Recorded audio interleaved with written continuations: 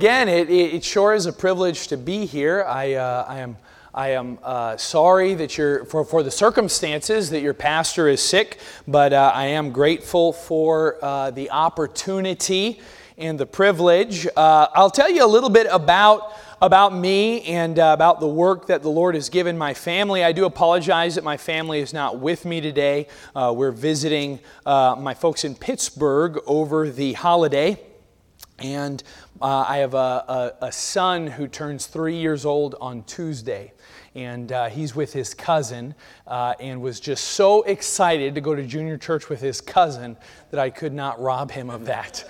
And so that's where they are this morning. But I had the privilege of pastoring in Michigan, just outside of Grand Rapids, for about 8 years. And 1 year ago, last Sunday, I turned the church that I had been pastoring over to my assistant. And 1 year ago, this Sunday, I joined Elbow Lake Baptist Church in Elbow Lake, Minnesota. You say, I've never heard of that. Most people in Minnesota have never heard of that. It's a little town of about 1,100 people, and the pastor there is Silas Clark. He's my pastor. He's a Georgia boy, went up there 6 years ago from North Georgia and planted that church, and he has planted a church that runs right now, after about 6 years, in the 50s, in a town that is dying, has no industry. There's only 1,100 people in the whole town, and he went there and said, this is where God has called me to plant a church. And you would say, why would you plant a church in a town that is dying and people are leaving and where there is no industry? How sustainable is that? My friend, there's souls there. There is souls there. It was 1 year ago today when we joined that church that we launched our ministry, Upper Midwest Church Planting. And we traveled for 40 weeks raising support for our ministry. And then my family and I started Gospelite Baptist Church on October 10th of this year. So just 3 months ago now. And that's in the city of Alexandria, Minnesota. Alexandria is a lot different than Elbow Lake, Minnesota. Alexandria is the largest city for 100 miles any direction. It has now about 15,000 people. It's going to be doubling in size according to the county school board. The city of Alexandria is going to double in size over the course of the next 10 years.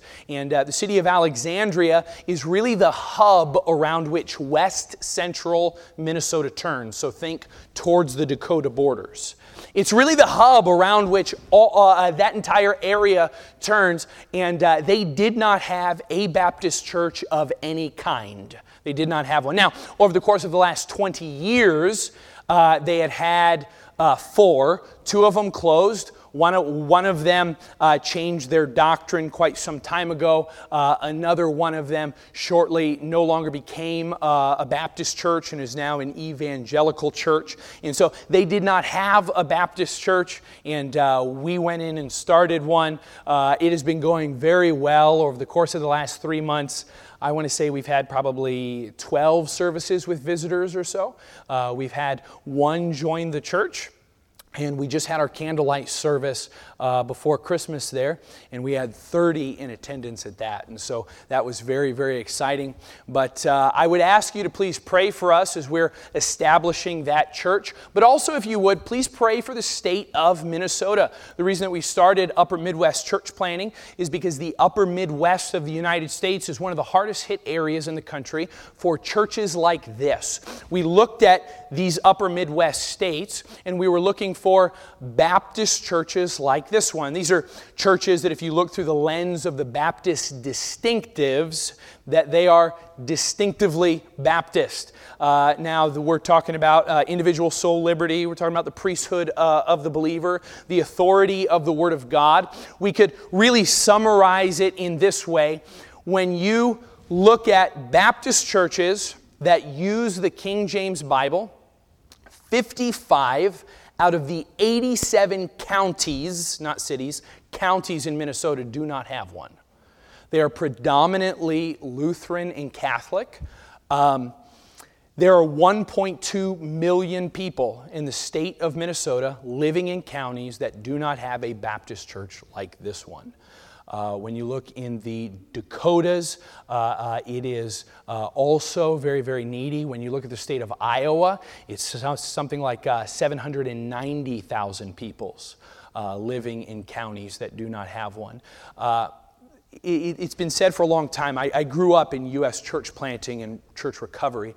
And my dad used to always say that every year in America, 3,000 churches close their doors. Only 1,000 churches open their doors. So that's a net loss of 2,000. Well, that was in the 90s. Since the year 2000, there have been some years where we've lost slightly less, some years where we've lost dramatically more. But during the pandemic, early estimates were somewhere around 30% of the churches that closed their doors were not going to reopen. These would be mostly smaller churches in rural areas that were barely hanging on, and the shutdown was just enough to push them over the edge into closing. What I'm saying is this, that in 2022, can you believe that? It's 2022 now. In 2022, America is more of a missions field than it ever has been before. We often don't think of a place like Minnesota as a missions field, but in the west central region that I am in, 6 years ago, before Elbow Lake Baptist Church started, there was not a Baptist church like this one in the entire 12-county region. It was hundreds of miles. In the last 6 years, 2 have been started. We started the 3rd in October. The first was Elbow Lake, the church that I'm sent out of. The second was Liberty Baptist Church in the city of Montevideo, and that's a church that I helped to start while I was pastoring in Michigan. And it was upon starting that church that the Lord called us to go about it full time. So we've now started the 3rd. That leaves 9 counties. What Upper Midwest Church Planting, our ministry is really about, is seeing churches established. Right now, we're just focusing on West Central Minnesota. We're doing a number of things to that end. In the month of August, we're having a Vision Week where we're inviting young men from all over the country who have a burden for church planting to come and be exposed to the need, because a lot of people in different parts of the country have never been exposed to areas where there is a tremendous need for church planting. And so we're inviting them to come out and be exposed to some of these towns. We'll take them door knocking in some of these towns. But our main goal with that is to reach some of these cities with the gospel. There are entire towns where there is no gospel witness. They only have a Lutheran witness. They only have a Catholic witness. Many of these towns are in fact small, and they are rural, and they are what some would call dying. And you'd say, well, why would we go to those people? Because, my friend, those 1.2 million people, they're souls. And they're going to live for eternity somewhere. So we would so greatly appreciate your prayers for our ministry, Gospel Light Baptist Church in Alexandria, as we're laboring to get that established. And then my family as we work there in that west central region. Please turn, if you would, in your Bible, to the book of John, chapter number 17. John, chapter number 17. I'd like to spend a little bit of time this morning talking about unity. Now, I'm not very familiar with your church. As far as I know, this is a church that has wonderful unity. And I'm not saying that you don't, but I do know this. I know that your church needs unity, that your church ought to have unity. And if you have unity now, that unity is going to come under attack. And the time to protect it is now, while you have it. If you do not have it, you ought to have it, and you should seek to remedy the problem that you may have it. It is difficult, may I say impossible, for a church to execute God's purpose and plan for them in the area where God has placed them unless they have unity. In John chapter number 17, the Lord Jesus Christ is praying to God the Father. This is before He goes to the cross. And in John 17, He spends much time praying for unity.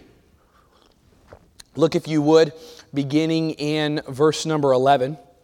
And now I am no more in the world, but these are in the world. And I come to Thee, Holy Father. Keep through Thine own name those whom Thou hast given me, that they may be one as we are.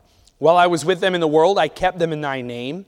Those that Thou gavest me I have kept, and none of them is lost but the son of perdition, that the Scripture might be fulfilled.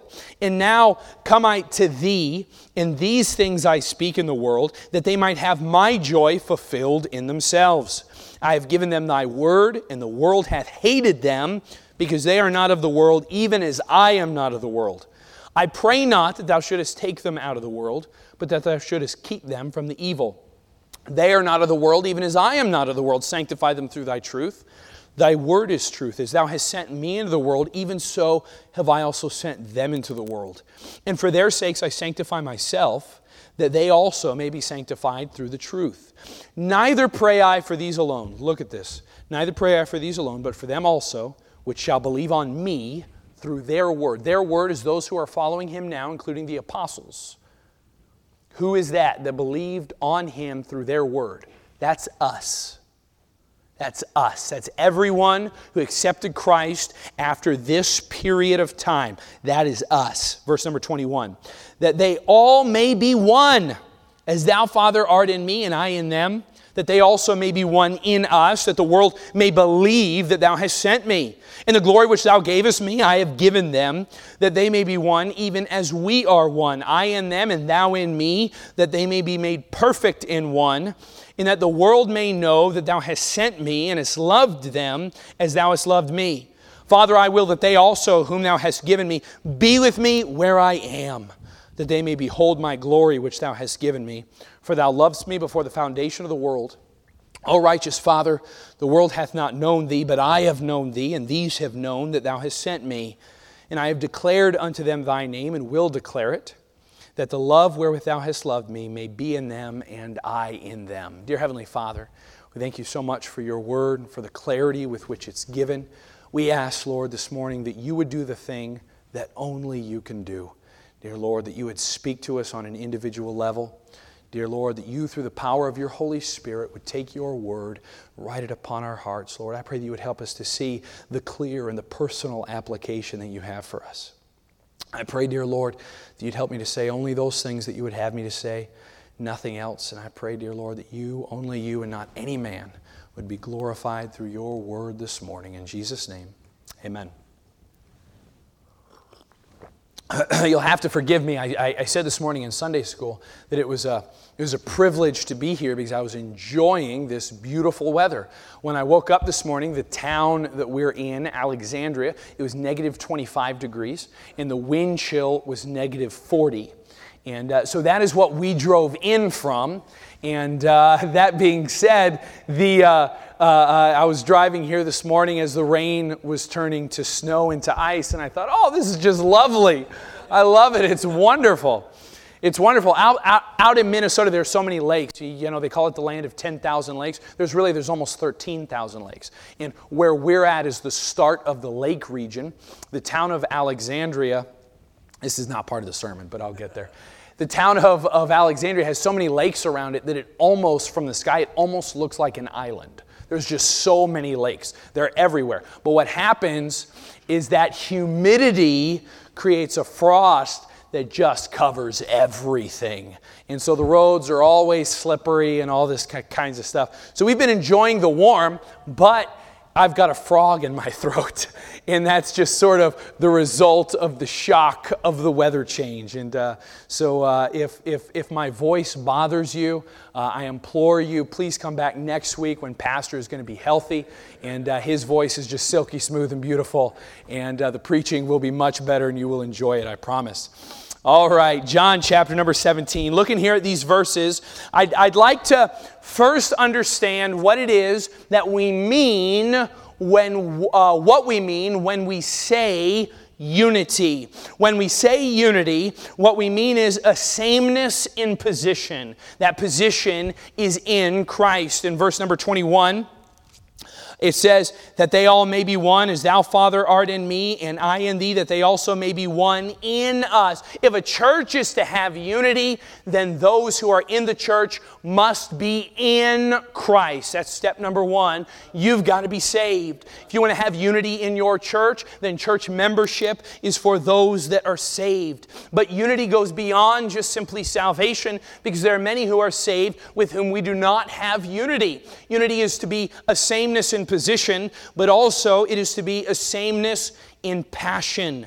In verse number 26 it says, "And I have declared unto them thy name, and will declare it, that the love wherewith thou hast loved me may be in them, and I in them." That sameness in passion is a love of Christ and a love from Christ, meaning that we're not loving with our human fleshly love, but we are loving with the spiritual love from God. That we have a love of the Lord, and the love that we love Him with is a love that is from Him, meaning that it is superior to our human form of love, right? This is what I'm talking about, that agape love that the Bible talks about in 1 Corinthians chapter number 13. For example, if someone is saved and they come and they join the church, but they do not love the Lord, instead they only love themselves, then it is going to be difficult to have unity with that person. A small example of this would be John chapter number 12, where Mary and Judas are in the same place. They're at the house of Mary and Martha, and Jesus is dining. And Mary and Judas, they're in the same place. But Mary comes in and she anoints the feet of Jesus in an act of worship, and she gives sacrificially of herself. She gives out of love and she gives out of faith. And then Judas pipes up and he says, "Why was not this sold and given to the poor?" Why was the money, and I forget the exact amount of money, I apologize, why was it not sold and given to the poor? This he said because he was a thief and he held the purse. Judas loved himself. His passion was for himself. Meanwhile, Mary had a love for the Lord Jesus Christ. Even though they were in the same place, they did not have unity. Also, it is a sameness in purpose. In verse number 18, Jesus said, "As thou hast sent me into the world, even so have I also sent them into the world." The sameness in purpose, that we've been charged with by the Lord Jesus Christ with a declaration and demonstration of His love through the gospel of God into this world. That we are supposed to proclaim that good news of forgiveness of sins from the Lord Jesus Christ. And that as a church, we've been commissioned to come together and to remain pure and spotless from the world, that we would be a bride awaiting the bridegroom. This is our purpose as a church. This is your purpose here as Anchor Baptist Church. But we must have this sameness in purpose, that we would execute the commission given to us by the Lord Jesus Christ. But again, if I could use that same example of Mary and Judas, they are two people who are in the same place, and they're both following Christ. They're both there because of Jesus. Now, Judas is a false convert here, but nevertheless, they're both there for Jesus. Mary is there to worship the Lord Jesus Christ. Judas is there to exalt himself. Judas is there for personal gain. Judas is there because he has recognized that following Jesus comes with certain privileges and responsibilities and opportunities for personal gain, and he's going to take full advantage of those. Mary is there to give to Jesus. Judas is there to get. Mary is there to serve. Judas is there to be served. Mary is there to exalt Jesus. Judas is there to exalt himself. They are in the same place, but they do not have the same passion. And because they do not have the same passion, they do not have the same purpose. And so if a church is to have unity, what we mean when we say unity is not just that we would all be saved. Neither is it all that we would just say, "Oh boy, we sure do love Jesus." But it is that we would love the Lord, we would be in the Lord, and then we would come together and execute the purpose that He has for us. And that we would recognize the church and all of the elements of the church and the resources of the church as being used for the execution of that purpose. The Apostle Paul described it in 1 Corinthians 1. He said, "Now I beseech you by the name of our Lord Jesus Christ that ye all speak the same thing, and that there be no divisions among you, that ye be perfectly joined together in the same mind and in the same judgment." Here's a wonderful characterization of unity. I'd like you to consider what it is that we learn about unity here in John chapter number 17, and why it is that we ought to take unity importantly. I don't think that's the right word there. Why it is that we ought to consider unity an important topic. Let's say that. How's that? Verse number 21, it says, that they all may be one as thou, Father, art in me and I in thee, that they also may be one in us. I would like you to consider here that the Lord Jesus Christ is praying this for us, that His followers, those who are following Him now, those who would be following Him later, that in His departure, that they would have unity. As He prays now, He's praying for the well-being of His disciples. His great concern before His hour of suffering was what lied ahead for them. Why is it that we should care about unity? Because unity is the heartbeat of Christ. Unity is the heartbeat of Christ. That here, as the Lord Jesus Christ is praying for unity, we should consider the time in which He is praying, and consider what it is that He is about to endure. And when He comes to the Father and He has opportunity to pray for anything, what He prays is that they who are following Him would have unity. If Jesus wanted His followers to have unity like that, my friend, we should want this as well. Understand that the process of Christ-likeness, that's sanctification, the process whereby we become more like Christ, should create the same desire in us. As we grow to have the mind of Christ, and as we grow to have the heart of Christ, that as we grow to love the way that He loves and to desire what it is that He desires, so we should desire unity because He desired unity. If it was important enough for Him to pray before going to the cross for our unity, then how much more important, my friend, should it be for you and I to keep it ever before us in prayer?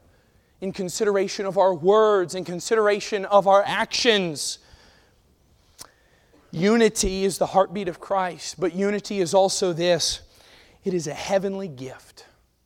And what I mean by that is that your pastor cannot give the church unity.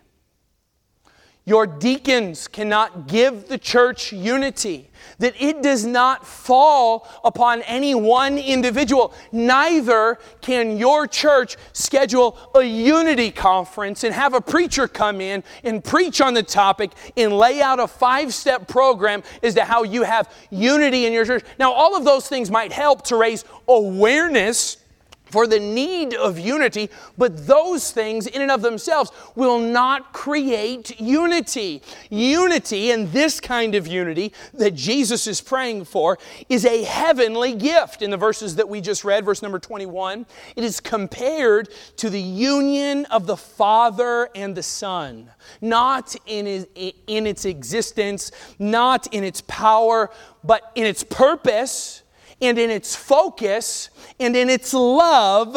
It is here compared to the unity of the Father and the Son. They together for one purpose, the redemption of man. They together able to do the thing that no man could do. And so as no man can provide unity, so it must come from God. It is the same here in its source. Its source is God and not man. Notice here that what Jesus does is He desires that His followers have unity, and He doesn't go and implore Peter. He doesn't take this time where He's in prayer and instead go to Peter and say, "Look, Peter, I'm going to give you a lecture about unity." Instead, He goes to the Father and He prays for it. Why? Because it is a heavenly gift. It is spiritual in its nature. It's spiritual in its source. And it's spiritual in its maintenance. I'll tell you what, something like a Christmas party, it'll go a long way to help with unity. but not as much as praying. Not as much as praying with your brothers and sisters in Christ. Not as much as praying with the people that you go to church with. Not as much as worshiping together. It comes from God. When we consider that it's spiritual in its maintenance, we must consider that if it's worth praying to get it, then it ought to be worth praying to keep it. It's a heavenly gift. Unity is also this. It is a heavenly sign. One of the reasons why I think this topic is so important is because unity is distinctly lacking in our culture today. We see division and we see discord all around us. You're likely aware of divisions and discord that is happening in churches around your area. You're likely aware of divisions and discord in our political system whenever you look at a newspaper, as if people look at the newspaper, or you turn on the radio, or you turn on the news of some kind. You're aware of divisions. You're aware of disunity. I had Thanksgiving dinner with a man that was unable to go and spend Thanksgiving dinner with his family because he was asked not to come due to some of the divisions that are sweeping through our country right now.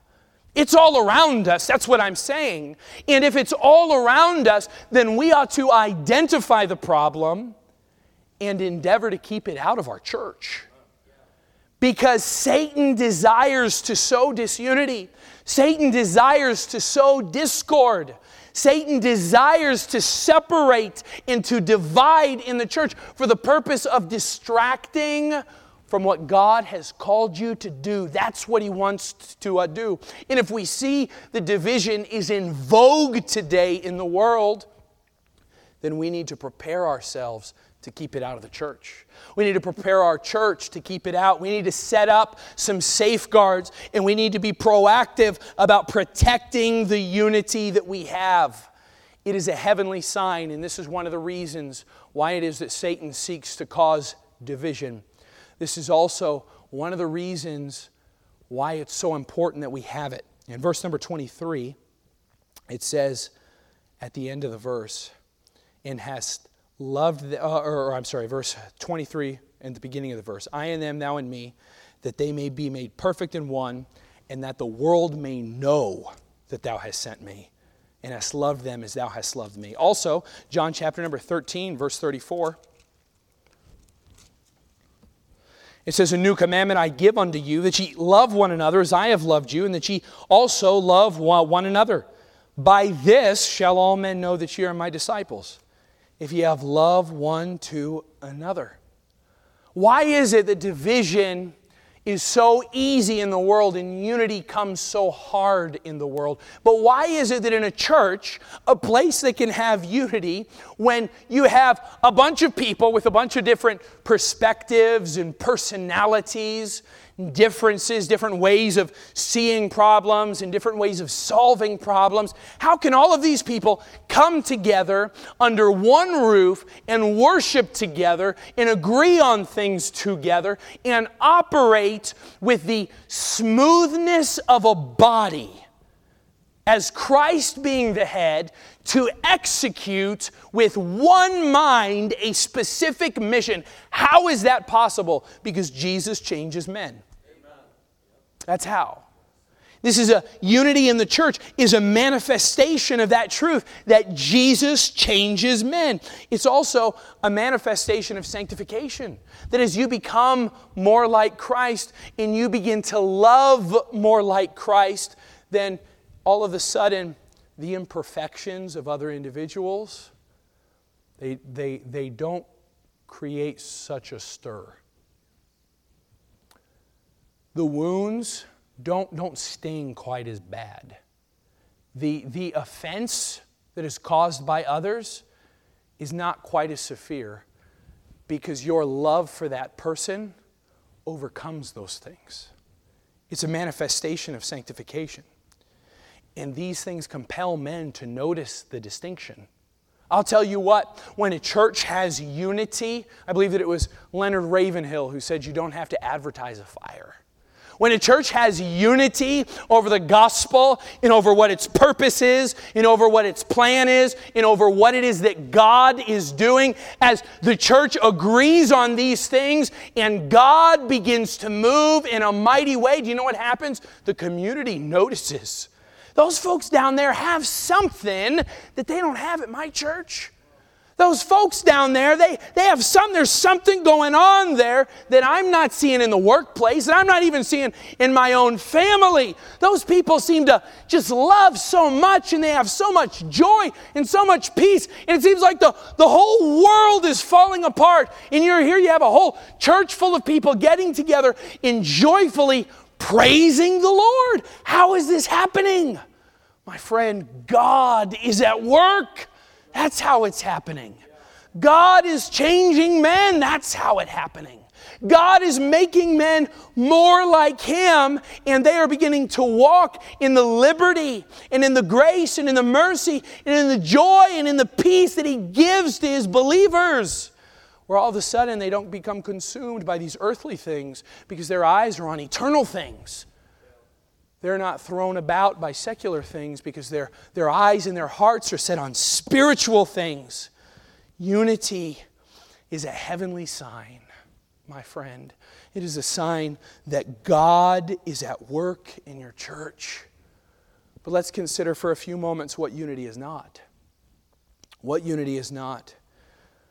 One, unity is not a general sameness. Now, I say this because I have a disease that compels me to alliterate, and I'm working on breaking that disease. But it did not work here. And what I simply mean is this, that unity is not uniformity. Unity is not uniformity. That unity doesn't mean that everyone is supposed to be exactly like you. Turn, if you would, in your Bible to 1 Corinthians chapter number 12.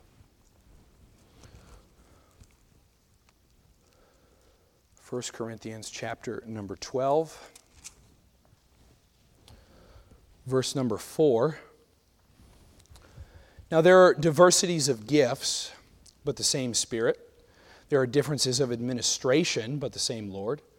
There are diversities of operations, but it is the same God, which worketh all in all. But the manifestation of the Spirit is given to every man to profit withal. For to one is given by the Spirit the word of wisdom, to another the word of knowledge by the same Spirit, to another faith by the same Spirit, to another the gifts of healing by the same Spirit, to another the working of miracles, to another prophecy, to another discerning of spirits, to another diverse kinds of tongues, to another the interpretations of tongues. But all these worketh that one in the selfsame Spirit, dividing to every man severally as he will. For as the body is one and hath many members, and all members of that one body, being many, are one body, so also is Christ. What we see here is that there is a plurality of gifts that are given to the church. A plurality, a diversity. What it means is more than one. That there are different gifts and things that are given to the church. Let's demonstrate the same thing in the book of Ephesians, chapter number 5. Ephesians, chapter number 5. You can turn there if you would like. Ephesians, chapter 5, verse number 11. I'm sorry, I'm incorrect here. It's actually Ephesians 4. Ephesians 4, verse number 11. And He gave some apostles and some prophets and some evangelists and some pastors and teachers for the perfecting of the saints, for the work of the ministry, for the edifying of the body of Christ, till we all come in the unity of the faith and of the knowledge of the Son of God, unto a perfect man, unto the measure of the stature of the fullness of Christ, that we henceforth be no more children, tossed to and fro, and carried about with every wind of doctrine by the sleight of men, in cunning craftiness, whereby they lie in wait to deceive. But, speaking of the truth in love, may grow up into Him in all things, which is the head, even Christ. Plurality of gifts. Here we see a plurality of ministries. That what God's plan here is that there would be different gifts and that there would be different ministries given to individuals who are in the church for what purpose? That we henceforth be no more children, for the sake of our spiritual growth. And so as God has given numerous gifts and given numerous ministries, do you know how many I have? One, maybe two, maybe half of one. Kind of depends, you know. You know how many you have? I don't know, but not all of them. That's the answer, not all of them. But what we see is that these are given for the sake of our spiritual maturity and our Christian growth, that we henceforth be no more children tossed to and fro, carried about with every wind of doctrine. And so if you are not a part of the church because someone is different than you are, then what happens? Then you miss out on those other gifts. You miss out on those other ministries. That the reason why we're supposed to come together is so that we can help each other grow in the Lord. But if it's just you, and say everyone in my entire town is just a bunch of heretics, and so I'm just going to stay at home and read my Bible and not go to church, then what happens? You become weaker. Because you miss out on these other gifts, because you miss out on these other ministries, and you do not grow the way that you are intended to. Understand this. It's okay for people to have different personalities. It is okay for people to have different perspectives. It is okay for people to care about parts of the ministry that you don't care about. And for you to care about a part of the ministry that no one else cares about. Do you know why? What we're reading here is that makes the church thorough. That's what it does. That means that we're working together to do with efficiency the thing that only one gift and two perspectives would not be able to do. That we're coming together. Unity is not uniformity. You say, well, if we're all so different, how is it that we have unity? Look at verse number 4 of Ephesians 4. There's one body and one spirit, even as ye are called in one hope of your calling. One Lord, one faith, one baptism, one God and Father of all, who is above all and through all and in you all. How is it that we have unity? It's the one faith. It's the one God. He's the source of our unity. Unity is not uniformity, as many have said. Unity is this. It's diversity in Christ. That's what unity is. Diversity in Christ. If you want everybody to be exactly like you, it'll make the church less efficient. Not to mention, and I say this as someone who pastored. I guess I pastor now. It's just a very small group of people. I've come to find out the smaller the group of people, the easier unity comes. we had our first. I remember when I was pastoring the first time that we ever had a meeting that was a split vote, and it wasn't a clear split. There was like one no, you know. And I'm a brand new pastor. And I thought the world was coming crashing down. It's like the Lord has departed from our church.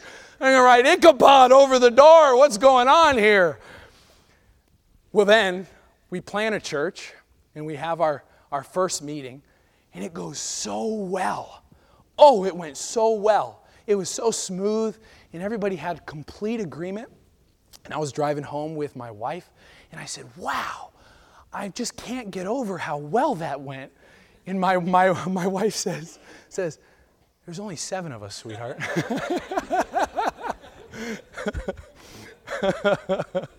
So you might have good meetings, but it's going to make you less efficient. That's the point.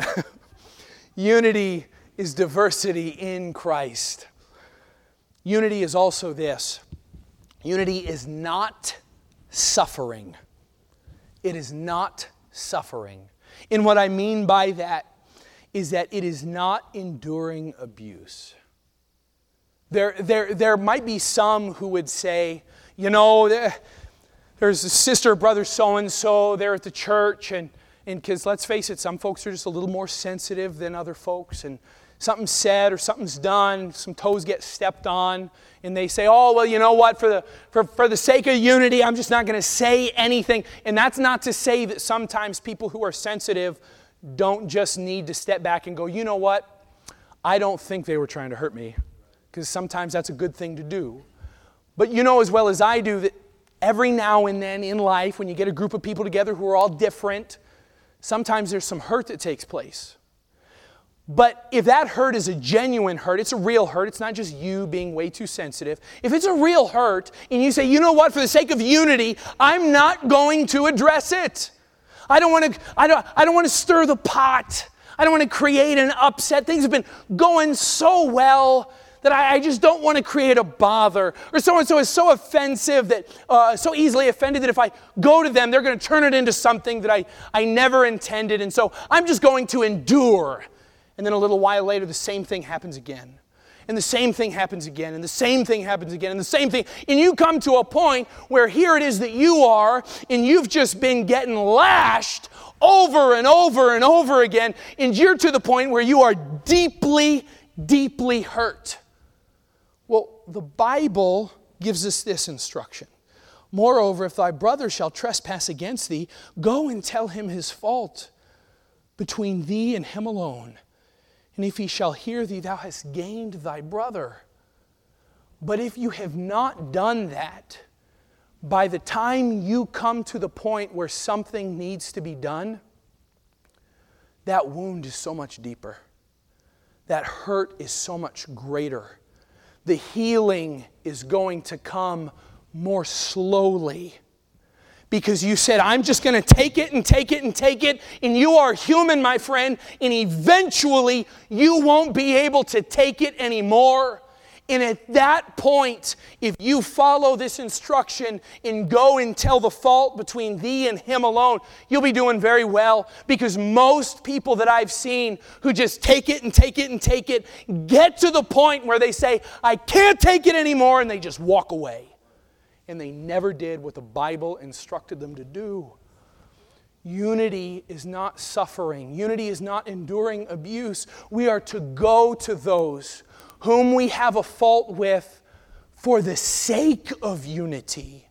That we would have unity, and that those wounds would be covered more easily, and that the healing would come more quickly, rather than allowing those things to go unattended. Unity is not settling either. It's not settling. And what I mean by that is that we're to separate from false teachers.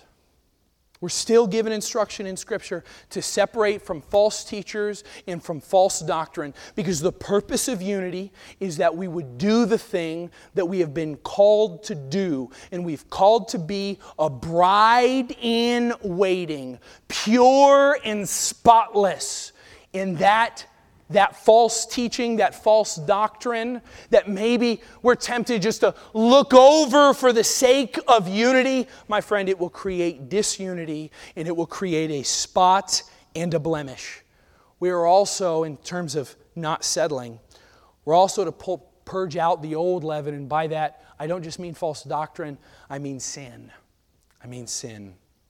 It means that we're not supposed to settle for sin in the church either. 1 Corinthians chapter number 5, verse number 5. To deliver such an one unto Satan for the destruction of the flesh. Those are some harsh words. He was referencing a man that was having an affair with his father's wife. This was going on in the Corinthian church. And this is what he was saying. He was saying there's sin in your midst, and you need to address it, that the spirit may be saved in the day of the Lord Jesus. Your glorying is not good. Know ye not that a little leaven leaveneth the whole lump? He says there is sin in your midst, and you must address it. This is what he deals with in 1 Corinthians chapter number 5. He waits until the 5th chapter of this letter to the Corinthians to deal with the sin of fornication and adultery that was in the church. Do you know what he addressed in chapter number 1? He addressed their disunity. He said it's commonly reported that there are divisions among you. This is what he said. Now, I don't know about you, but if I'm in this situation and I'm going to speak to a church where it's known that there's this sin of fornication in the church, that's where I'm starting. I'm going to walk in and go, what's going on here? That's not what he does. He starts with the division. He says, some of you say, I am of Paul, and I have Apollos, I have Cephas, and I have Christ. What that was, is it was a time when people were dividing themselves based upon their favorite teachers. That's what they were saying, I like this guy, and I like this guy. And Paul was somebody who came. Paul described his ministry in their church there in a very simple way. He said that he endeavored to know nothing among them save Christ and Him crucified. And so Paul came in really teaching the fundamentals of the Christian life. He was a foundational teacher. And then Apollos was somebody who came in. We don't have time here, but you can read about Apollos in Acts chapter number 18, verses 24 through 28. Apollos was somebody who came in, and he was a minister that watered the seed of Paul. And where Paul said that he wasn't an eloquent speaker, he wasn't a very forceful speaker, that he just came, and he came in humility, and he just came just speaking the word of God, right? Apollos was somebody who was eloquent, who was well-educated, who was cultured. He was somebody that was able to build upon that spiritual foundation of Paul. But there were some people who said, hey, I like Apollos better than Paul because he's a more forceful speaker. Now, we oftentimes think of Paul in our minds as a forceful speaker, but he says that he wasn't. So I like Apollos. He's more eloquent. He brings this deeper stuff that the Apostle Paul really didn't touch on when he was with us. And so, I am of Paul. And then other people said, I'm of Cephas. That was Peter. Peter was somebody who had been with Christ. And they said, Peter was with Christ. Paul wasn't converted until after Christ had already departed. He said, I'm not sure if I really want to follow Paul. After all, Peter was with Christ. These are also those who sympathized with the Judaizers. They wanted to remain with the Old Testament law. This was something that Peter empathized with. They said, hey, we like Paul better. And then other folks said, I am of Christ. And while I'd like to think that in that church I would be in that crowd, these are people specifically who are saying, hey, we were converted under the ministry of the Lord Jesus Christ. Or we heard Him preach ourselves. And so while the rest of you are clamoring for teachers, we don't need teachers because we had Jesus. And so we're better than everybody else. What does Paul say? He said, was Paul crucified for you? You know what they were doing? They were taking the focus off of Christ because He's to have the preeminence in all things. They were taking the focus in the ministry off of the Lord Jesus Christ and they were putting it on to man. This created a distraction from the work. It created divisions in the work and it created discouragement in the work.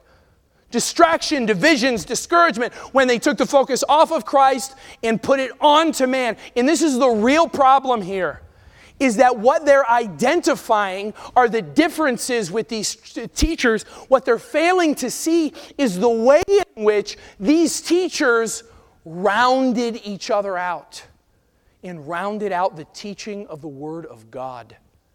What I mean is that Paul comes in with milk and laying a solid foundation of the gospel for salvation and the gospel for sanctification. And Apollos is somebody who comes in and he builds upon that foundation and begins teaching in matters of greater Christian conduct. And then Peter, who had an emphasis upon works. Even in his letters, 1st and 2nd Peter, he emphasized being consistent and serving Christ despite suffering and despite persecution. So he comes in with an emphasis upon works that is necessary as the outward demonstration of our faith. What I'm saying is that all of these men had one piece of the picture that they were emphasizing, but together it was one whole and complete picture. But they got so caught up on the differences that they couldn't see it. And what happened? They were so busy infighting that when something as plain as sin of fornication swept through the church, they just let it. They just let it be because they were too busy fighting and being divided and arguing over these other things. And so the importance of unity, he emphasizes to them unity because there's sin in the church and there's false doctrine in the church that must be addressed, but they'll never address it unless they have unity. They'll never purge the leaven unless they have unity. They'll never settle on sound doctrine and fight for sound doctrine unless they have unity. My friend, unity is so incredibly important for us and for our ministries. And so how is it that we have it? But what did Jesus do in John 17? He prayed for it. And so if you want unity, ask for it. Ask for it. Ask God to give you in your own personal life a spirit of unity. That you would have unity with your brothers and sisters in Christ here in the church. It's a heavenly gift and a spiritual reward. It is not an earthly labor. Fight for it. You want unity? Fight for it. And by that, I mean fight the flesh. I mean fight the devil. I mean get engaged in the spiritual warfare. Philippians chapter number 2 says, if there be therefore any consolation in Christ, if any comfort of love, if any fellowship of the Spirit, if any bowels of mercies, fulfill ye my joy, that ye be like-minded, having the same love, being of one accord, of one mind. Let nothing be done through strife or vainglory, but in lowliness of mind let each esteem other better than themselves. Look not every man on his own things, but every man also on the things of others. Discord and division in the church is a breakdown of Christ-like love. And it is manifested, it comes about by walking in the flesh, not the Spirit. Scripture says, walk in the Spirit, and ye shall not fulfill the lust of the flesh. If you want unity in your church, forgive for it. Forgive for it. Galatians 6:1. Brethren, if a man be overtaken in a fault, ye which are spiritual, restore such an one in the spirit of meekness, considering thyself, lest thou also be tempted. Romans, be kindly affectioned one to another with brotherly love, in honor preferring one another. Bless them which persecute you. Bless and curse not. Recompense to no man evil for evil. Provide things honest in the sight of all men. Forgive for it.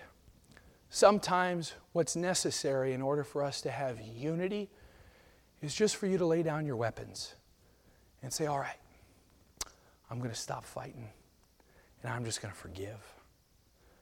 Because we've been called to something greater than squabbles with brothers and sisters in Christ. We've been called to something greater than a focus on differences. My friends, we've been sent into the world as the Lord Jesus Christ was in the world. And so, if we desire what He desires for us, we need to desire unity. We need to be willing to do our part to see that this ministry has unity. Let's pray. Dear Heavenly Father, Lord, thank you so much for the opportunity that we have to open up your word and spend some time here considering what it is that you have for us this morning and this thing that was so heavy on your heart before you went to the cross. Dear Lord, I pray that you would help us to put you first. Dear Lord, that you would help us to put the mission that you've given this church first. I pray, dear Lord, that you would help us to walk in the Spirit. With every head bowed, every eye closed, I'm going to ask if they'd start the music.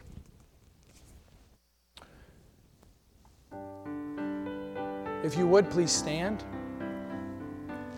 Just spend some time with the Lord. Let me ask you 2 questions. 1, are you born again? Has there been a time in your life when you departed from sin and turned to the Lord? Has there been a time when that happened? If you were to die today, would heaven be your home? You know the answer to that question, my friend. Maybe you say, you know what? I've never departed from anything and turned to the Lord. Maybe you say, if I die today, I don't know where I would spend eternity. I know about the Lord. Can't say that I know Him on a personal level. Just know about Him. If that's you, would you mind slipping your hand up? I'd just like to pray for you. Nobody's looking around but me. Is there anyone here that I can pray for? All right, my friend, if the Lord's spoken to you, the altar's open, some are praying, just be obedient. If the Lord's spoken to you, listen to Him now.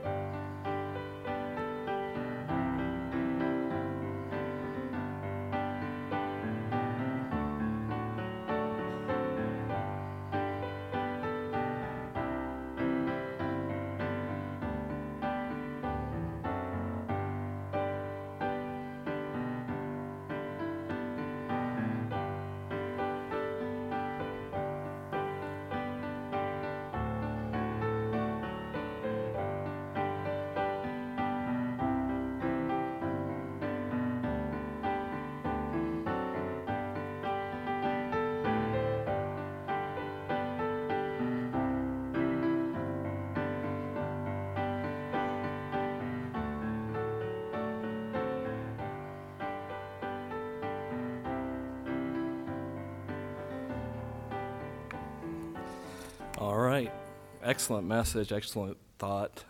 That was truth there. We'll be back tonight, 6 o'clock. Looking forward to seeing you. I'll close in prayer. Come by and see our guest preacher. Let him know that you're thankful he came. Thank you for your help this morning, brother, and we appreciate it. Lord, thank you so much for the truths that were preached to us this morning, Lord. Lord, thank you for the rod. I thank you, Lord, for that Sunday school lesson, Lord. I thank you for the message on unity, Lord. May we strive as a church, Lord, to be unified in you. And Lord, I pray that you be with us this afternoon. Give us rest, Lord. Bring us back tonight. In your name I pray. Amen.